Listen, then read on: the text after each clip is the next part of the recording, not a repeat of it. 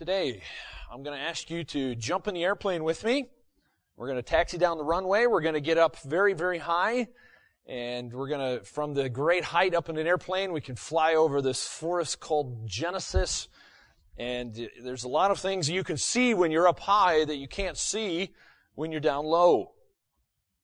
For example, if you've ever walked through the bush, through a forest, you can see the individual trees and stuff going on below the canopy, but it's amazing when you get up in a helicopter or an airplane. The view up there is just awesome. It's just a totally different view. And so it's important that we jump in this airplane and get the big picture of Genesis, because we're going to see God displaying His character everywhere here. Let me ask you this question, though. Why is it important to study the beginnings? Why is that important? Some people think history is boring. History is a subject that should never be studied. Shame on them who think that, by the way. History is His story, God's story. So carefully studying the history of something, particularly the beginnings of something, allows you to know the ultimate outcome before it even happens. So even if you've never read Revelation, for example, the last book in your Bible, you're going to know kind of the outcome, what's going to come in Revelation when you study the beginnings in Genesis. So beginnings are important. Beginnings are very significant. They can reveal everything from the direction to purpose. It's going to reveal the methods and the motives. And this is why we ought to study the first book in the Bible. It's the foundation, really, for the entire Bible. It's what is called the Book of Beginnings. Of course, we have it in our English Bibles known as Genesis. So just allow me to introduce you to the book of Genesis before the next upcoming weeks, where we're going to kind of dive in and we're going to land the airplane on the runway, and we're going to walk through the bush and start analyzing and looking at individual trees. So the book of Genesis is the story of beginnings. Here's the basic storyline in about the simplest form I can give you. I've put it on the screen here for you. So in the first 3 chapters of Genesis, Genesis 1, 2, and 3, it's, of course, all about God, His doings. He's displaying His character. Particularly, He's displaying His character in His creation. He creates the entire universe in 6 days. And by the way, that's a 6 literal 24-hour day. I know that's highly debated, but we'll show you why that is the case. And some say, how could God do it in only 6 days? Well, my answer to that is, what took God so long? You realize God could have done it in a second. In less than a second. He could have spoke the entire universe into existence. Well, anyway, we'll talk about that later. All right, so then God creates the first people, Adam and Eve. He brings them together, and God is He's the first marriage celebrant, if you will. And so He marries off Adam and Eve, and we got the first home. Well, that didn't last too long. We have what's called the fall. Theologians call it the fall of mankind into sin is in Genesis chapter 3, and then, I don't know if you ever thought about this, but you've got all this amazing stuff in chapters 1 and 2, and then most of your Bibles covers chapter 3. Because we are currently, even now, thousands of years later, still in the fall of mankind state. We're still looking for the redemption of our bodies and the redemption, this new creation that is yet to come in the book of Genesis, or Revelation, sorry. But then you come to Genesis chapters 4 through 11, and that's covering a huge time span of going all the way from Adam, the first man, to the first patriarch known as Abraham. In chapter 12, actually, he's introduced. And so in those chapters, 4 through 11, you have 2 big events happening. Of course, the flood, a worldwide flood, and this event called the Tower of Babel. And then you come to chapters 12 through 50. Of course, that's most of the book of Genesis. And it's focusing on a man named Abraham and, of course, his descendants, his family. So you have Abraham mentioned in chapters 12 to 25. Chapters 26 to 36 are focusing mainly on Jacob, who, of course, is Abraham's grandson. And then you got chapters 37 to 50, and it's focusing on one of Jacob's sons, by the name of Joseph. So this wonderful book is getting us all the way from creation to the start of the point of the Exodus. So God's people have been built up in the country of Egypt, and God's going to lead them out of Egypt there in the book of Exodus. And so it's the Exodus that's going to finally launch God's people into God's land, the very land that God promised to Abraham in Genesis chapter 12. So what are we going to do today?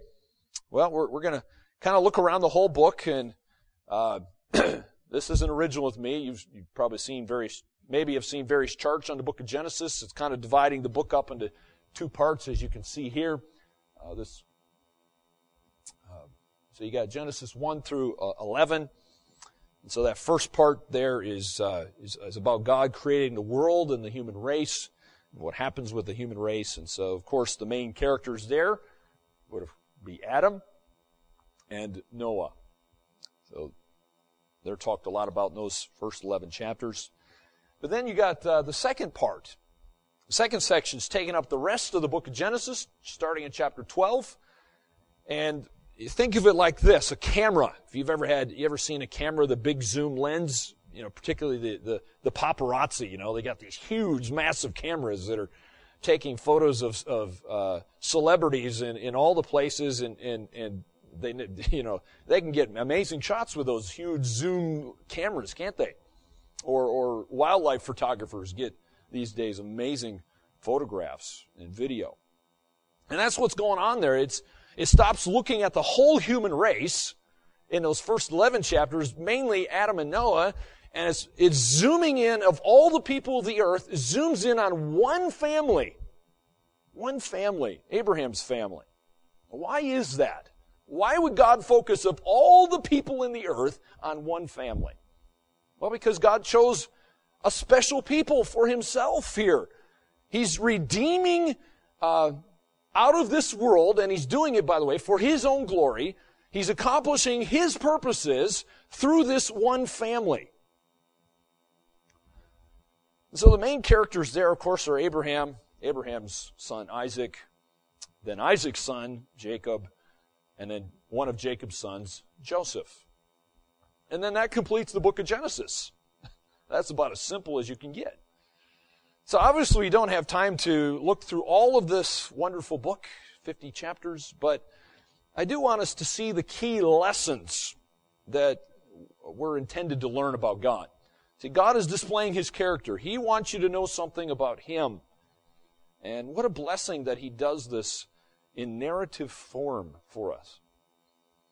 So in both parts of this book, we're going to consider the display of God's holiness as well as judgment on sin. But as we see judgment on sin, one thing you notice about God is always look for his mercy. Always look for his mercy. When God brings judgment, look for his mercy. We also see his sovereignty, and then there's a response that you and I should have as we see God's holiness and his judgment on sin and his mercy and his sovereignty. We must respond to God's character. So we'll look at that. So I believe this is what God intends for us to learn in this book. Number one, we see in chapters 1 through 11 that God displays his character through the world that he has created. He creates the world to display his character. And so the Bible clearly does not have a lot to say about all those years before the Tower of Babel. God's left a lot of history out of the Bible, but he has given us what he wants us to know. Obviously, there's other stuff that happened that we may never know about, but what we do have is important, and we will study that, of course. So these are the most important things. So in this particular section, again, let me mention a few things here. The most important stories would include, of course, creation, then the fall of mankind, then the first murder. The sons of Adam and Eve, Cain and Abel. Cain murders his brother Abel. That's the first murder. And there is significance. You can read about that even in Hebrews chapter 11. And then number 4, you have Noah, a righteous man, a preacher of righteousness he's described, and then God's judgment through the flood, and then After that, we have the Tower of Babel.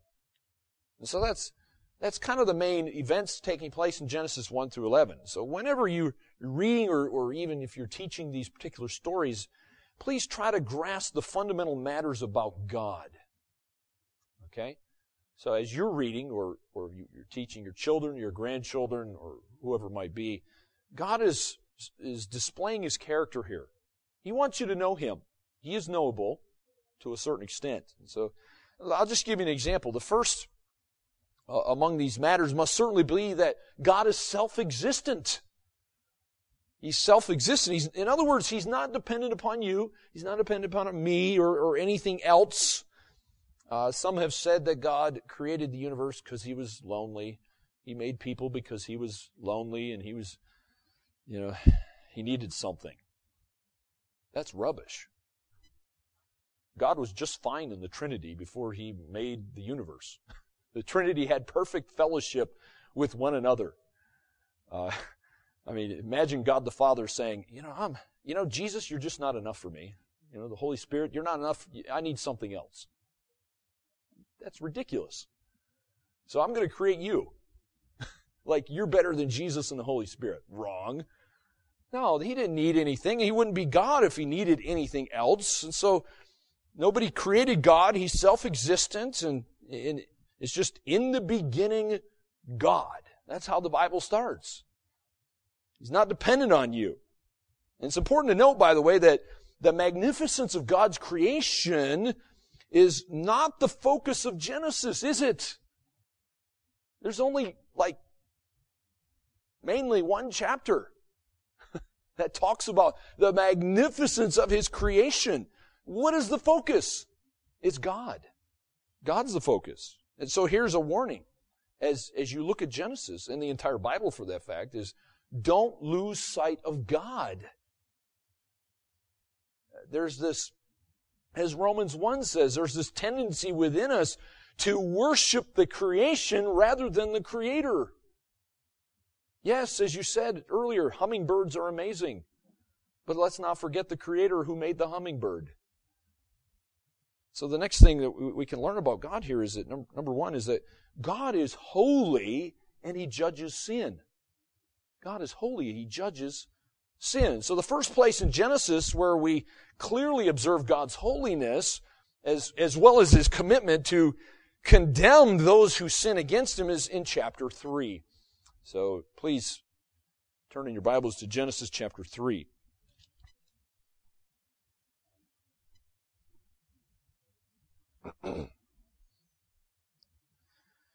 Here in Genesis 3, we encounter the very first sin. I hope you already know this, but God made Adam and Eve perfect. They were sinless in the beginning. And so, sadly though, they sinned by disobeying God. By the way, that's a good definition of sin. As the Bible itself describes sin as a transgression against God's law. And so they transgressed, they broke God's law, they disobeyed because they went and ate of the fruit of only one tree, by the way. God said just one tree they couldn't eat from. All the rest they could, but they go and eat from the one. And in the process, they disobeyed God. And so we come to the end of the chapter and we see God keeping His word here in Genesis 3. Look at verse 22. Because God said, as soon as you disobey, you will start dying. In more than one way. But immediately their spirit died. But look at this. Genesis 3:22 says, Then the Lord God said, Behold, the man has become like one of us in knowing good and evil. Now lest he reach out his hand and take also of the tree of life and eat and live forever. Therefore the Lord God sent him out from the Garden of Eden to work the ground from which he was taken. He drove out the man, and at the east of the Garden of Eden he placed the cherubim, that's an angel, a cherubim, and a flaming sword that turned every way to guard the way to the tree of life. Bad news, isn't it? So God's commitment to good and right is continuing on chapter 4, 5, 6, into chapter 7, and we got the famous climax there in chapter 7, which is called the universal flood. Now, many people know and are acquainted with the story of Noah's Ark. And you get some ridiculous-looking Noah's Arks, people's paintings and imaginations, don't you? But it often gets sentimentalized, doesn't it? Noah's Ark, a cute, cuddly little boat, cute, cuddly little animals sticking their heads out the windows and stuff like that, right? And you get all kinds of pictures and artwork and even toys. And all those things don't really accurately represent the true story. And so you have to understand the flood is one of the greatest judgments in the Bible. This is not a pleasurable story to read. It was a horrible calamity. In fact, God wiped out almost the entire human race. And if you've ever read or ever watched that horrible new movie that came out recently, Noah, there was not a stowaway on the ark. There were only 8 people total. Noah, his wife, his sons, and their wives. That was it. Out of all the people on the earth, they were the only ones that were saved. And so almost the entire human race was destroyed. Noah's Ark is not some sentimental little toy floating in a bathtub. It's, there were real rising waters. This was not a warm bath. God said He covered the entire earth as an expression of His wrath against sin. That's why He did that. And if you don't believe me, look at chapter 8. Look in your Bibles, Genesis 8.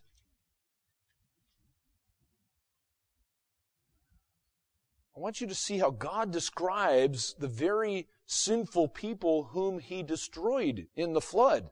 Genesis 8, verse 21. Actually, let's not read the first part. Look at the second part of Genesis 8, verse 21. Because God said in His heart, I will never again curse the ground because of man, for the intention of man's heart is evil from his youth. Neither will I ever again strike down every living creature as I have done. One of the things that teaches us is the total depravity of mankind. I don't know if you can see that total depravity is taught in the Old Testament. Here's the question, though. What is total depravity, and why is this important for you to know? This is not just something for theologians to argue about. This is for every Christian to understand it. And let me answer the why question first of all. The view that you and anybody else takes concerning sin and the effect that sin has on your human nature is incredibly important. The view that you take concerning salvation is going to be determined to a very large extent here by the view that you take concerning sin. How do you view sin? Well, how do you view the effect that sin has had on you as well as everyone else? Now let me answer the what question, I hope. What is total depravity, you might ask? Well, it just means that your nature, mankind's nature is corrupt, it's perverse, it is sinful throughout. Every part of your being has been affected by the fall of mankind. Every part of you. Your mind, your body, your spirit, every part of you has been affected. It doesn't mean, by the way, that every sinner is as bad as they could be, or totally corrupt as it is possible for you to be by God's grace. Many of us are not as bad as we could be, right? Praise God for that. The word, though, total, as you think about this, is used to indicate that the whole of man's being has been affected by sin. The corruption, by the way, extends to every part of us, so it would include your body as well as your soul. Sin has affected all of our faculties as well. So not only has it affected your mind, it's affected your will. And I don't know what you believe about how many parts of your body you have, but it's affected all the parts of you. And so if you're not a child of God, if you've never put your faith in Jesus Christ alone, I implore you to take some time and read through these first 11 chapters of Genesis.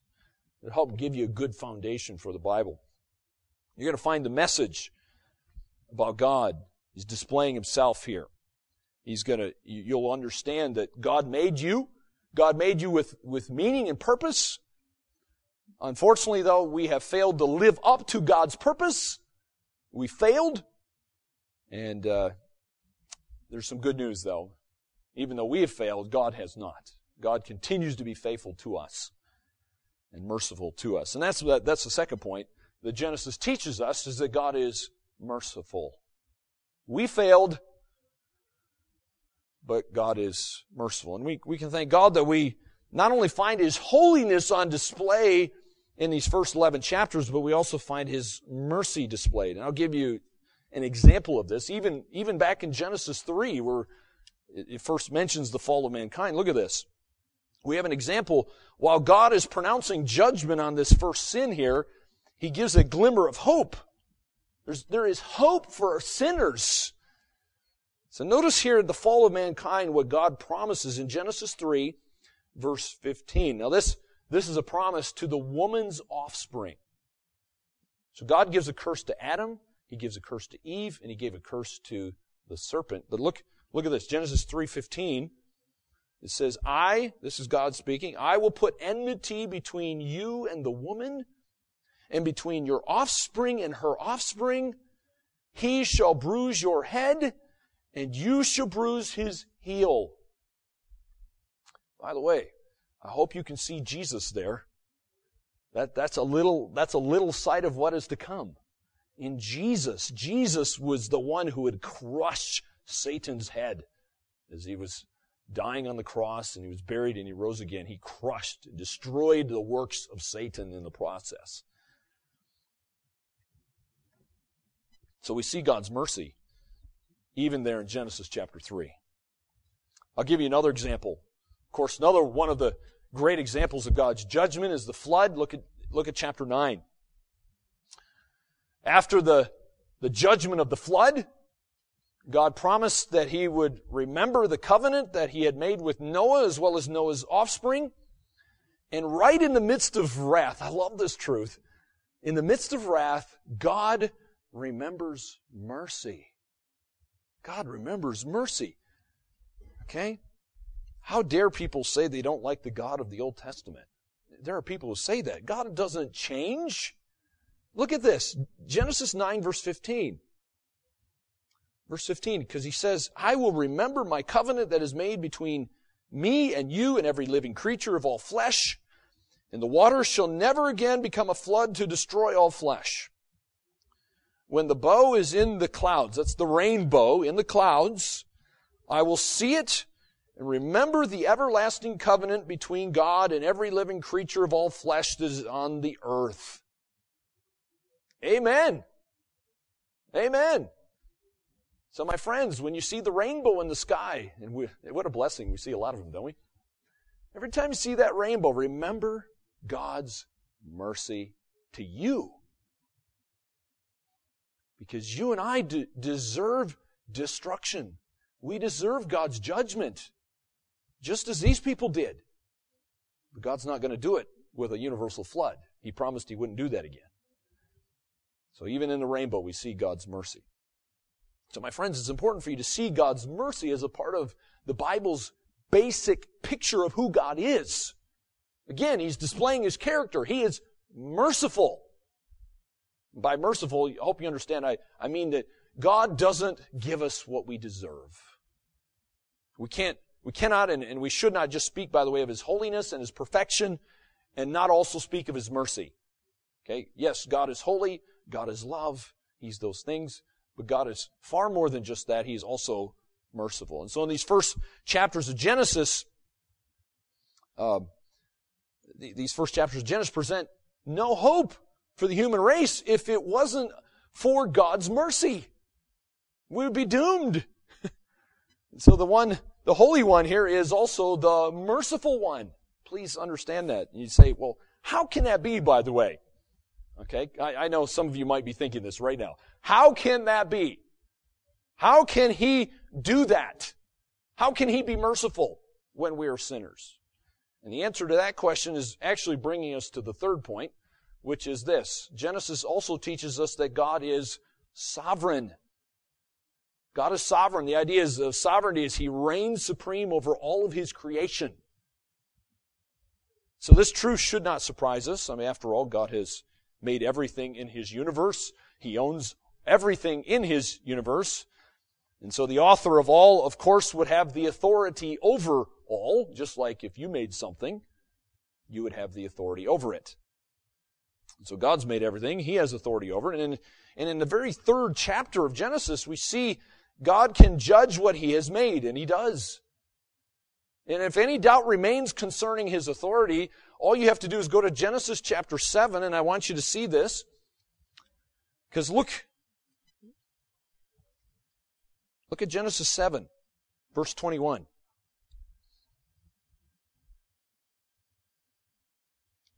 If there's any doubt remaining in your mind about God's authority, Genesis 7 should end that doubt. Genesis 7 verse 21 says, "And all flesh died that moved on the earth, birds, livestock, beasts, all swarming creatures that swarm on the earth, and all mankind. Everything on the dry land in whose nostrils was the breath of life died. He blotted out every living thing that was on the face of the ground, man and animals, and creeping things and birds of the heavens. They were blotted out from the earth. Only Noah was left, and those who were with him in the ark. And the waters prevailed on the earth 150 days. So what should we learn from this story? Well, we should learn a lot, but first we should learn that we cannot arrogantly ignore God and His claims on our life. After all, God is holy. And by holiness, I hope you understand, I mean that He's unique, He's distinct, He is separate from His creation. There's nothing else like Him. He's holy. He's committed to vindicating His name by judging sin. That's one thing you can learn from Genesis. Number two, that if God has made promises to us or to anybody, you can be certain that God is powerful enough as well as has the authority to carry out His promise. Isn't He? You've seen that. You've experienced that in your own life, I hope. God makes promises. He keeps all of His promises. So what should be our response to these glorious truths of who God is and His character? Well, in two words, I'll put it this way. Obedience, faith.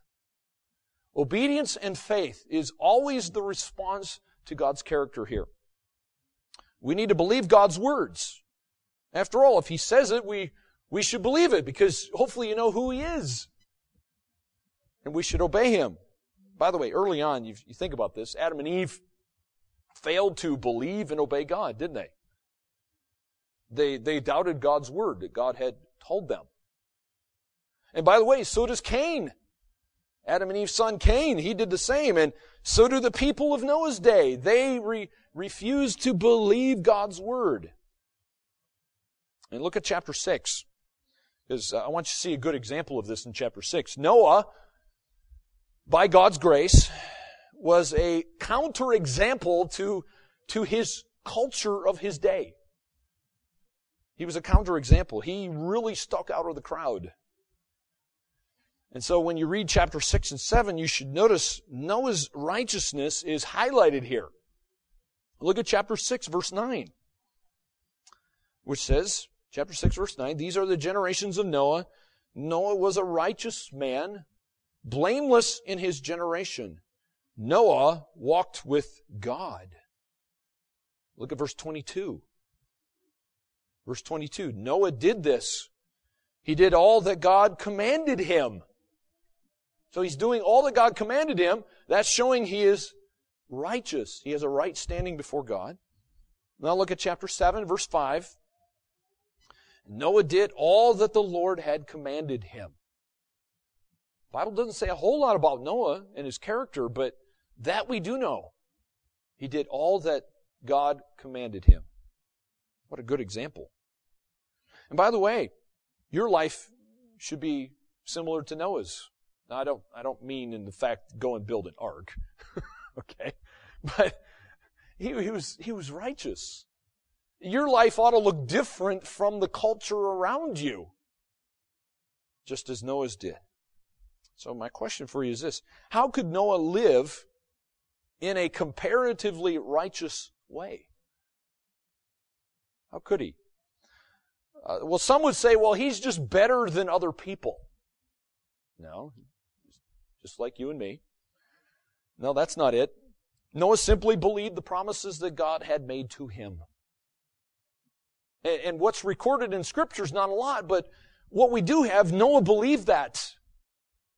He responded to God's word by having faith in God himself and in his words. He trusted God's words because he believed those were true and should be obeyed. We just read, he obeyed all that God commanded him. God says that several times. So Noah assumed that God was telling the truth. So why did he believe in God then? He didn't have the Bible. It's amazing. And that's why Noah's mentioned in Hebrews 11 in the hall of faith. Why else would a guy work on a huge, massive boat when nobody had ever seen a flood, nobody had seen rain before? He works on this thing for 120 years when nobody had seen rain. If there was in an insane asylum, a special hospital for mental patients, I'm sure they would have come with those nice white coats and tied him up and taken him away. By the way, this is what Hebrews 11 says about Noah. Hebrews 11 verse 7, it says, by faith Noah, being warned by God concerning events as yet unseen, in reverent fear constructed an ark for the saving of his household. By this he condemned the world and became an heir of the righteousness that comes by faith. Notice, how does the right standing with God come? Look what it says. Comes by faith. Because Hebrews 11 says, without faith, it is impossible to please God. So a question for you. What is the most crucial event in the Bible between the fall of Adam and the birth of Christ? You ever thought about that? The fall of Adam, Genesis 3, and the birth of Christ, Matthew 1. The answer to that question is found in chapter 12. That may surprise you. But in Genesis 12, the Lord calls Abram, and this call sets off the story of the rest of the Bible. The rest of the Bible would not make sense without Genesis 12 and the call of Abram. And again, here we have the camera, this huge zoom lens on a camera, zooms in on this one family line. By the way, this was not an impressive man to pick out. Abram was just your normal, nomadic, desert guy living in a tent. He was an idol worshiper. He was a heathen. There's nothing significant about him. God picks him out of the crowd and chooses to make special people from him. And so in the second section of Genesis, we're going to see, again, God displays his character, but in this section, he's not doing it in creation, he's doing it through his special people, starting in Genesis 12. And so again, we learn these same lessons. Even in the second part of Genesis, we see that Genesis is teaching us that God is holy and judges sin. So look at chapter 19. Genesis 19. By the way, nowhere do God's holiness and the condemnation of sin appear more vividly than here, I think. The second part of Genesis, and particularly in the destruction of the cities of Sodom and Gomorrah. They were wicked cities, very much like many of the cities that we have today, sadly. Sin is flaunted. Sin is approved of. Even the politicians are out there approving of our sin in public these days. We need to take warning because we're not far from Sodom and Gomorrah. But look what God says. And look what God does to Sodom and Gomorrah in Genesis 19. Look at verse 24. Genesis 19, verse 24. Then the Lord rained on Sodom and Gomorrah sulfur and fire from the Lord out of heaven. And he overthrew those cities and all the valley and all the inhabitants of the cities and what grew on the ground. But Lot's wife behind him looked back, and she became a pillar of salt. And Abraham went early in the morning to the place where he had stood before the Lord, and he looked down toward Sodom and Gomorrah and toward all the land of the valley, and he looked, and behold, the smoke of the land went up like the smoke of a furnace. In other words, it was destroyed. God destroyed those cities. Now some people would say, hey, that's not fair. I don't like this God of the Old Testament because He's just destroying things. He's mean. He's nasty. Well, according to the Bible, God is the one who makes the rules. You don't get to make the rules. You're not the one who determines what is fair. Okay? By the way, you should be thankful for that. Because God's the one who determines what's fair, and He is good, whereas we're not good. God is the one who makes the rules, and so as we stand before the Creator of the universe, you have to recognize you have no ultimate rights. The one who creates has the authority and the ability to destroy, and He does. But God is holy, and God judges sin. But again, as just in the first part, whenever you see God's judgment, look for His mercy. Look for His mercy, because God is merciful. And Genesis teaches us that even in this very context here in Genesis 19. Look at verse 16. We have an example, an instance. In the midst of a terrible judgment on Sodom and Gomorrah, the Lord is merciful to this man named Lot. Did Lot deserve God's mercy? No. No, he didn't deserve God's mercy. His family didn't deserve God's mercy, but look what God does. Genesis 19, verse 16. Verse 16. But he lingered, it says. Lot lingered in verse 16.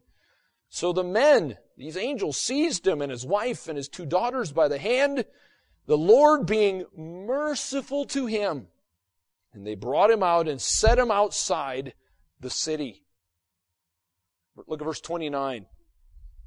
Look at verse 29. So it was that when God destroyed the cities of the valley, God remembered Abraham and sent Lot out of the midst of the overthrow when He overthrew the cities in which Lot had lived. Remember, Lot was a nephew of Abraham. God was keeping His promises, even though Lot and his family didn't deserve God's mercy. Well, another example could be clearly seen in Genesis 38. Look at Genesis 38. Here we see God's redeeming grace. You say, well, what is the context of Genesis 38? Well, actually, it's a huge, long story. So let me explain Genesis 38 to you. Here we see a man by the name of Judah. Of course, Judah ends up being like the patriarch of the tribe of Judah, and from the tribe of Judah comes Jesus. Of all the tribes, I mean, they're all messed up. Those guys are all messed up, okay? But Jesus comes from the tribe of Judah. And we see God's redeeming grace. This guy was immoral with his daughter-in-law, and it's not a wonderful story. But God's not trying to hide the ugliness of sin here and His mercy. God was gracious, and He ends up redeeming the outcome of this horrible story. And you can actually read the outcome of that story in Matthew chapter 1, verse 3, because what comes out of this is the promised seed of Abraham. And you can read about Judah's daughter-in-law in Matthew 1, verse 3. She is in the lineage of Jesus Christ. And so their union was one of several sinful encounters, which of course Jesus comes from. We eventually come. Not at this time, but eventually. And by the way, it's not that Judah's actions were okay. All right, God is not trying to say this is good, this is wonderful. No, it was clearly sinful. And even today we got laws against this, don't we? But God was using this. Again, He's displaying His mercy and His grace, and He's taking a horrible situation, messed up lives, and He's working through this, displaying His glory And He's doing it for Himself as well as our good. Because we got Jesus from this. Eventually. Well, number 3. So not only do we see God's condemnation of sin, we saw God's mercy. But number 3, Genesis again teaches us that God is sovereign. Throughout these chapters, 12 through 50, God is sovereignly working. He's reigning over His creation. And in this case, remember, He's doing it through the family line of Abraham. We could just see it in God choosing Abraham to start with. God chose Abraham. He didn't choose his brother. God ends up choosing Isaac, not his brother. God ends up choosing Jacob, not his older brother, which, by the way, goes against the culture of that day. God was continually choosing whom He wanted to put His blessing on. Another example is when God actually prohibited King Abimelech from acting out his affection toward Abraham's wife. You can read that and look at Genesis 20. Again, God's in control of all this. Even though Abraham's being a coward and he's not totally telling all the whole picture here. He wasn't willing to admit that Sarah was his wife, but look at Genesis 20, verse 6. Then God said to him in the dream, this is King Abimelech, "Yes, I know that you have done this in the integrity of your heart, and it was I who kept you from sinning against me. Therefore, I did not let you touch her." So who's in charge? Who's sovereign here? God is. God was sovereign, yet again. Notice what the sovereign God tells Abram years before this actually took place. Look at Genesis 15. This should not have surprised Abraham. Because look what God says in Genesis 15, verse 13. Genesis 15, verse 13 says, "Then the Lord said to Abram, know for certain that your offspring will be sojourners in a land that is not theirs, and will be servants there, and they will be afflicted for 400 years. That's the slavery years in Egypt. But, God says, verse 14, I will bring judgment on the nation that they serve, and afterward they shall come out with great possessions. Wow, did God keep His promise or what? I mean, the Egyptians were handing, their gold and all their other precious possessions. Man, they had so much. They left Egypt basically wealthy. And so to find out if God was accurate, then you have to go to the book of Exodus, the second book in your Bible, and of course you see that God's promises did come true. If you want to witness God's sovereign rule, some of my favorite chapters is all about Joseph. Well, predominantly about Joseph, the human part of it anyway. So that's in Genesis 37 to the end. In those chapters, you see how God controls the future. You see God planned to let Joseph irritate his brothers. Yes, they were irritated. And Joseph was annoying, wasn't he? He was very annoying. And so his brothers, like brothers do, got so annoyed that some of them wanted to kill Joseph.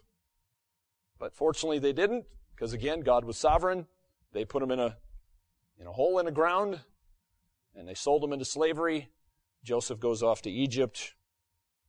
He is sold into Pharaoh or Potiphar's house. Potiphar's wife falsely accused Joseph so that Joseph could get thrown in prison. In prison, Joseph interprets dreams so that Joseph would be distinguished between the king of Egypt, who is Pharaoh, and eventually he becomes second in power of the greatest nation on the earth at that time. Is that all an accident? Is that a happenstance or whatever you want to call it? Of course not. God is sovereign over all of that. It's an amazing story, isn't it? Question, do you see how carefully God has planned all of Genesis 37 to 50? It's amazing. God's done everything from the tiniest little stuff to the grandest stuff happening in order to display His glory. He's displaying His character. And I think Joseph was able to see that. And if you don't believe that Joseph was able to see that, Look at Genesis 50. Look at Genesis 50. It's a clear example that Joseph knew who was in charge, who was overseeing everything that happened in his life. And by the way, that includes evil. Even evil God uses to accomplish His purposes. So, and Joseph acknowledges that in Genesis 50, chapter 50, verse 18.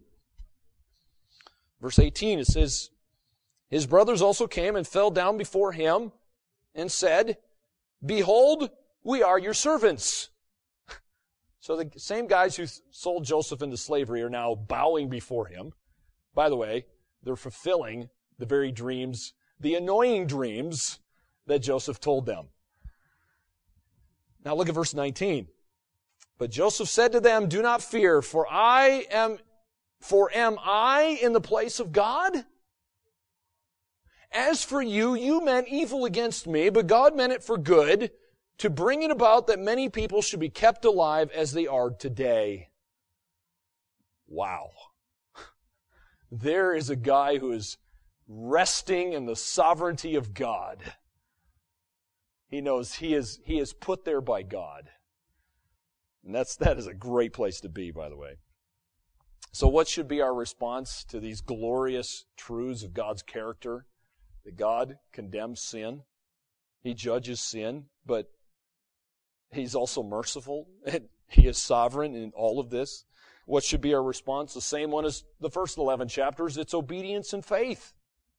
In other words, we're to trust this God who is sovereign. And as far as I'm concerned, the best example we can look at in Genesis, and maybe even the entire Bible, is Abraham. He responded to God with obedience and faith. Which is why, by the way, he's mentioned in Romans 4, and he's also mentioned in Hebrews 11 again. By the way, nowhere does justification by faith alone appear as clearly as it does in the account of Abraham's life. Justification by faith alone. In other words, he had this right standing before God. And it wasn't based on works. It was based on his belief, his faith, and his trust in God. And it's interesting, even the New Testament writers use Abraham as the example of this multiple times. That he was justified, he had this right standing and position with God based on his faith alone. Not only do you see it in Romans 4, you see it in Galatians chapter 3. And you say, well, how do I know that that's true? Well, look at Genesis 15. Look at Genesis chapter 15. Because Genesis 15 is quoted in Romans.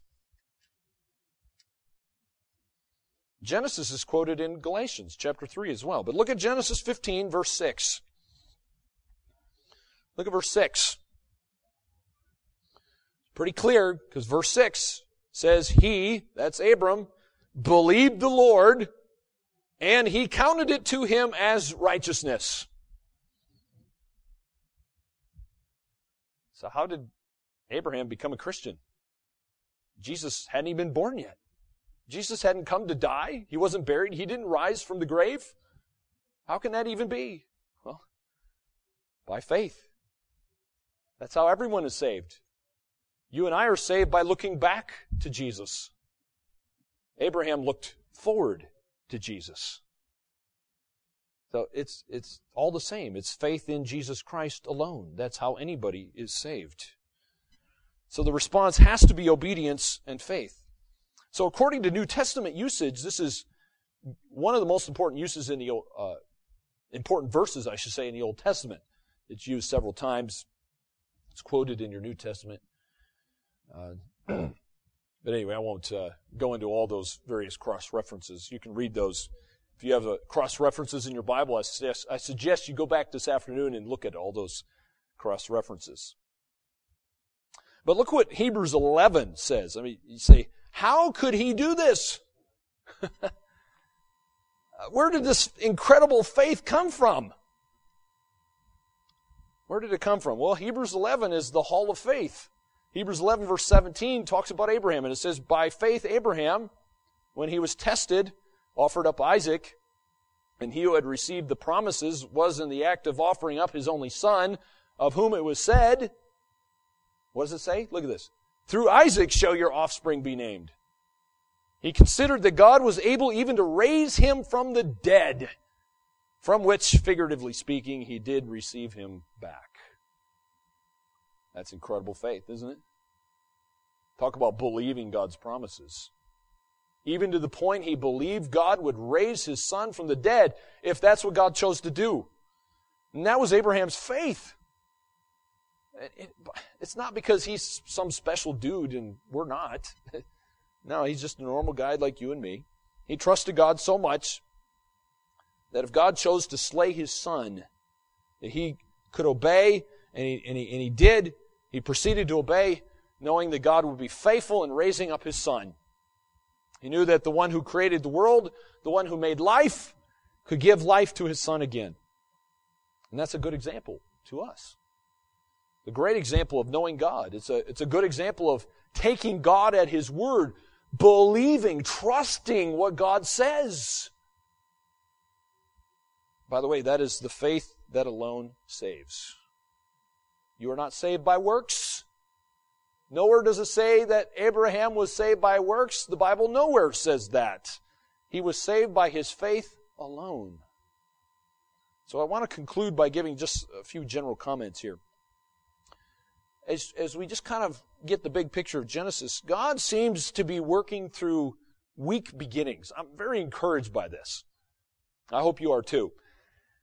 Truly, it's amazing that God chose to bless the world through a weak man, through the family of just one Middle Eastern nomad by the name of Abraham.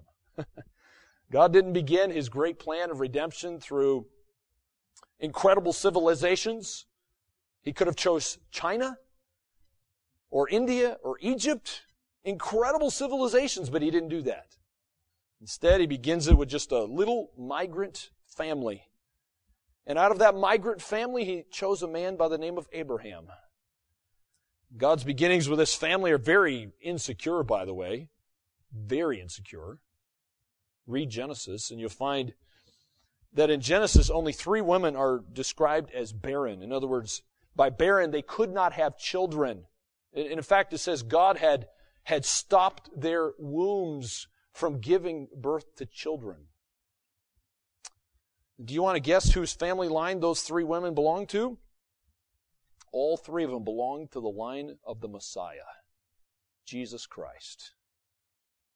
Genesis 11 mentions Sarah, Abraham's wife, was barren. Genesis 25, Rebekah, Isaac's wife, was barren. Genesis 29, Rachel, Jacob's wife, was barren. You see the line? The thin line there. The Messiah could have been stopped, but he wasn't, because God was going to keep his promises. And do you sense that God's up to something as you read that? I certainly do. God wants to make a point. God is displaying his character to the world. God wanted to make it clear that the promises that he made to Abraham, as well as descendants, did not depend on them. They were weak. They were insignificant. The promises only depended on God. God is not going to share his glory with another. He said that in other portions of the Bible. So here's a question for you to ponder. Have you realized that God is trustworthy? And that he should be utterly obeyed in all areas of life? Have you realized that any of the prosperity that you have comes from God? Your children, your grandchildren, comes from God. Your health comes from God. Your position in life comes from God. Just to name a few things. Okay? God gives you what you have. Your blessings are not coming from you. They're given to you by a loving God.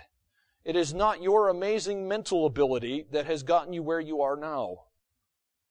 Genesis was written to teach us these truths as well as others. Genesis is a book of great contrast as well. It begins with great power in chapter 1. There's universal scope. God creating the entire universe. There's hope of life.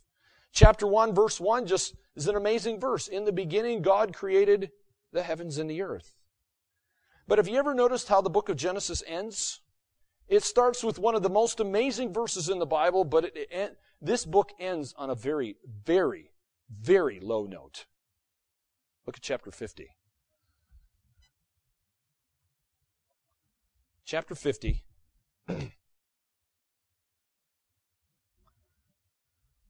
Genesis 1:1 is about as high as you can get. Genesis 50, verse 26 is about as low as you can get. Because it says, so Joseph died, being 110 years old. They embalmed him, and he was put in a coffin in Egypt. Why would God end the book of beginnings with a coffin? You ever thought about that? He ends with death and a coffin. I don't know why God does everything that He does, but I can't help but wonder if Satan is looking at all of this, thinking, ha ha, I've won. No, he hadn't won, had he? Satan's rebellion against God's creation appears to have succeeded, right? I've killed another one of the patriarchs. The patriarch's dead. He's in a coffin, and he's not in the promised land. Well, death has touched all of Adam's children, hasn't it? That's what God said would happen. The wages of sin is death. We have the last hero in the book of Genesis by the name of Joseph. He's faded off the scene. He's dead. He's gone. And the book that begins with creation is ending with a coffin. But there is one glimmer of hope here, isn't there? Where's the coffin? Where's the coffin? It's in the country of Egypt. It's in Egypt, the mightiest nation on the earth at that time. Does God know what He's doing or what? God knew exactly what He was doing.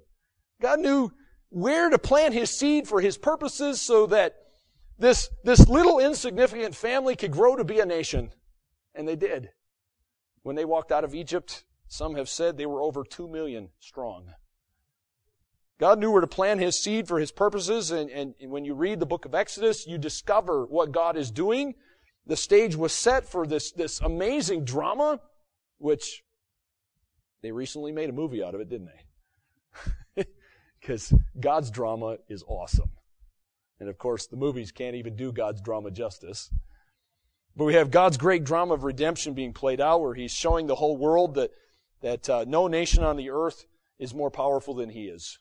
He humbled the greatest nation on earth. He crushed them. And Egypt has never been the same since those 10 plagues, have they?